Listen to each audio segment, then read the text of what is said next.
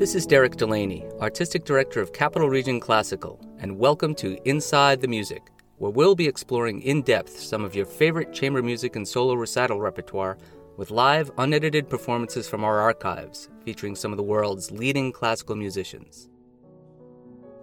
Tonight we present Frédéric Chopin, the Romantic Iconoclast, and we'll be exploring his singular compositional voice in the early 19th century. Chopin's music is unmistakable.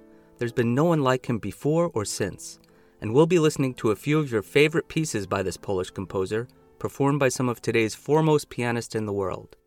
Chopin was born just outside of Warsaw in 1810 to a musical family. His prodigious talent at the keyboard was recognized early on, and Chopin would perform his first public concert at the ripe old age of 8, playing his own compositions of marches and polonaises. Word traveled quickly in Poland about his genius, and Chopin would perform at the homes of aristocrats and concert halls throughout his childhood. In 1830, Chopin set his sights beyond Poland and traveled to Vienna to concertize. But shortly after he left, Poland erupted into revolution against its Russian regime, a rebellion that would be crushed the next year.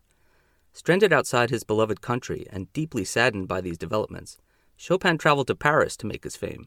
He would never again set foot in Poland. Let's listen to two works of Chopin written shortly after his arrival in Paris. They're technical piano studies that were previously considered suitable only for the practice room, but Chopin brought them to the concert hall. Here's a performance of two of Chopin's Etudes Opus 10, numbers 10 and 11, with pianist Arnaldo Cohen from January 31st, 1999, with Capital Region Classical at Union College.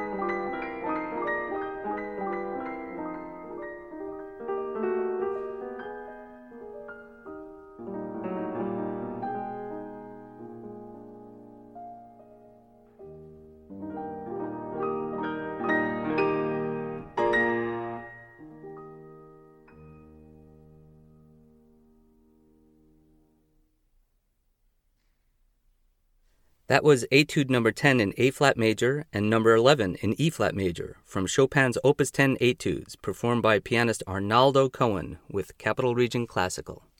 Within 6 months of his arrival in Paris, Chopin organized a concert to showcase his talents at the famed Salle Pleyel, and the performance caused a sensation. One account of the concert recalls, quote, "He killed all the local pianists dead. The whole of Paris went crazy." None other than Franz Liszt was in attendance, and immediately befriended this fellow virtuoso, beginning what would be a complicated and competitive relationship throughout their lives. In fact, it was Liszt to whom the Opus 10 Etudes would be dedicated, and Liszt who would eventually be Chopin's first biographer after the composer's death. Liszt wasn't the only composer of the time to be smitten by Chopin. Robert Schumann was also a great admirer of his works and of his playing. Schumann wrote to his former theory teacher, quote, "He gave me a new ballade in G minor. It seems to me his most inspired work. Besides that, he played a whole number of new etudes, nocturnes, and mazurkas, everything incomparably." Schumann would expand upon this encounter in his magazine, The New Journal for Music, quote, "What an unforgettable sight it was to see him at the piano, like a dreaming seer, and how as he played one became identified in one's own mind with his dream, and how he had a nervous habit at the end of each piece of running a finger from one end of the keyboard to the other in a glissando, as if to break the spell." It's important to point out that Liszt and Schumann had very differing views on music. After Beethoven and Schubert, 2 different camps of compositional style would emerge in the early 19th century. One group included Mendelssohn, Schumann, and eventually Brahms, who would carry the torch of these earlier composers. The other camp featured Berlioz, Liszt, Wagner, and eventually Bruckner and Mahler, who would strike out on a new path, fully embracing chromatic harmonies and programmatic music. It speaks to Chopin's genius that composers from these different and very contentious camps would so admire him. Chopin didn't ascribe to either, instead putting his own personal stamp on his compositions that reflected his panache as a virtuoso and always his love for his Polish homeland. Let's hear some pieces based on a Polish dance that Chopin would make famous. Here's a performance of Chopin's 3 mazurkas, Opus 59, with pianist Jonathan Biss from April 15, 2009, with Capital Region Classical at Union College.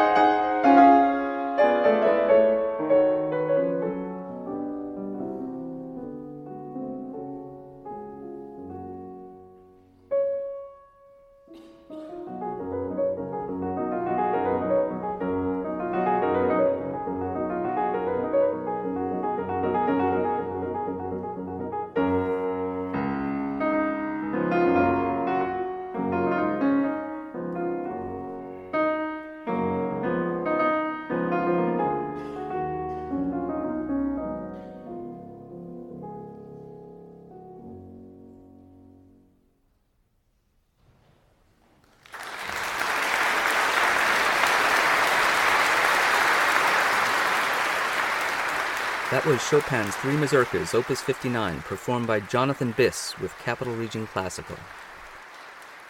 Chopin's embrace of such dance forms from his homeland instantly set him apart from his contemporaries. He brought his Polish heritage to Paris, one of the centers of Western culture, and with his genius, gained enormous fame because of it. Let's listen to another Polish dance. Here's a performance of Chopin's Heroic Polonaise in A-flat major, Opus 53, with pianist Rafał Blechacz from April 8, 2018, with Capital Region Classical at Union College.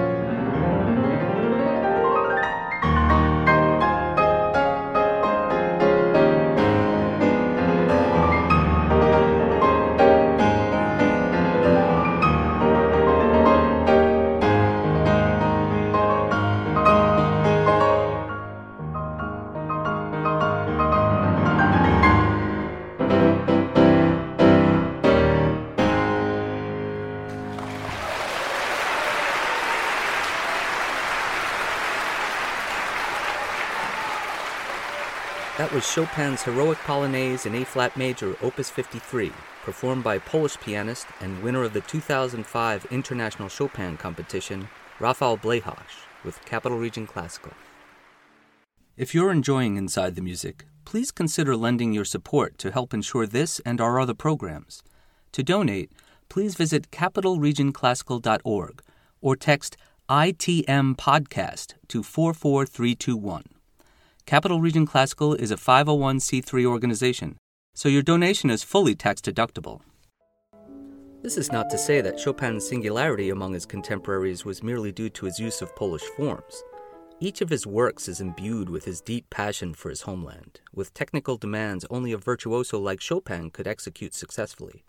He would also bring these qualities to the well-established forms of the past, and Chopin's voice is unmistakable throughout his entire catalog. Let's listen to a scherzo through the eyes of this iconoclast. Here's a performance of Chopin's Scherzo No. 4 in E major, Opus 54, with pianist Emanuel Ax from April 28, 2004, with Capital Region Classical at Union College.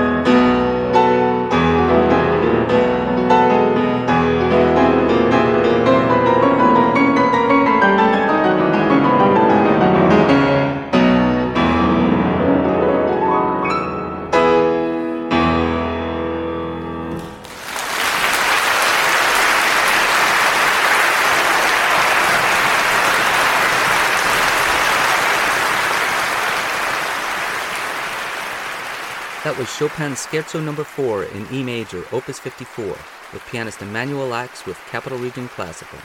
What a brilliant performance by this legendary pianist. While other virtuosi of the time, like Liszt and Clara Schumann, concertized constantly across Europe, Chopin would instead choose to play salon concerts, preferring the more intimate setting. It's hard to imagine that Chopin would only perform in concert halls a scant 30 times in his remaining 18 years. Another reason for this was his general ill health. He was a very slight and frail man. He would spend extended time in bed with various maladies and was loath to travel. Chopin would eventually succumb to these infirmities at the age of 39, well before his time. It's widely disputed about what specifically caused his death. Most diagnoses point to tuberculosis, but he apparently weighed under 99 pounds at his last concert 1 year prior to his death, despite being 5'7". Let's close the evening with a performance of Chopin's Nocturne in C-sharp minor, Opus 27 No. 1, with Emanuel Ax once again, this time from February 29, 2008, with Capital Region Classical at Union College.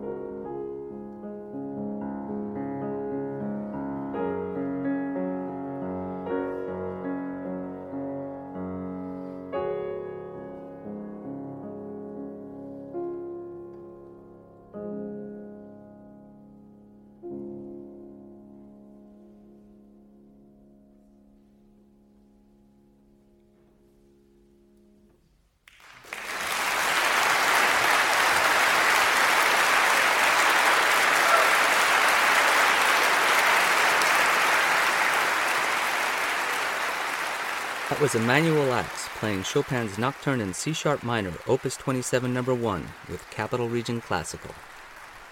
So Chopin was a true iconoclast in the early 19th century, carving his own path during his brief life with compositions illuminated by his Polish heritage and pianistic elegance and virtuosity. His singular approach instantly gained the admiration of his contemporaries, and his impact on classical music remains. Schumann was right. One can only sit back and listen, be enchanted by his spell, and perhaps await his glissando to break that spell. And that's our program for this week. Tune in next time when we explore works of another iconoclast, Czech composer Leos Janáček. This is Derek Delaney, Artistic Director of Capital Region Classical, wishing you a good night and a life filled with classical music.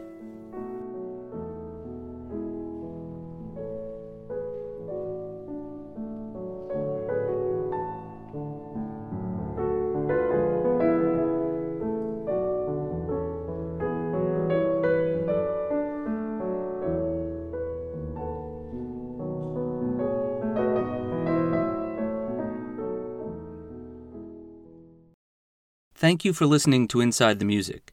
If you would like to learn more about this program, you can visit our YouTube channel, CRC Music, where you can view a recent discussion with me and some of our audience members about the program and dive deeper into this repertoire. Inside the Music is produced by Derek Delaney and edited by Tom Laskowski. Funding for the program is provided by the New York State Council on the Arts and listeners like you. If you would like to lend your support, please visit us at capitalregionclassical.org.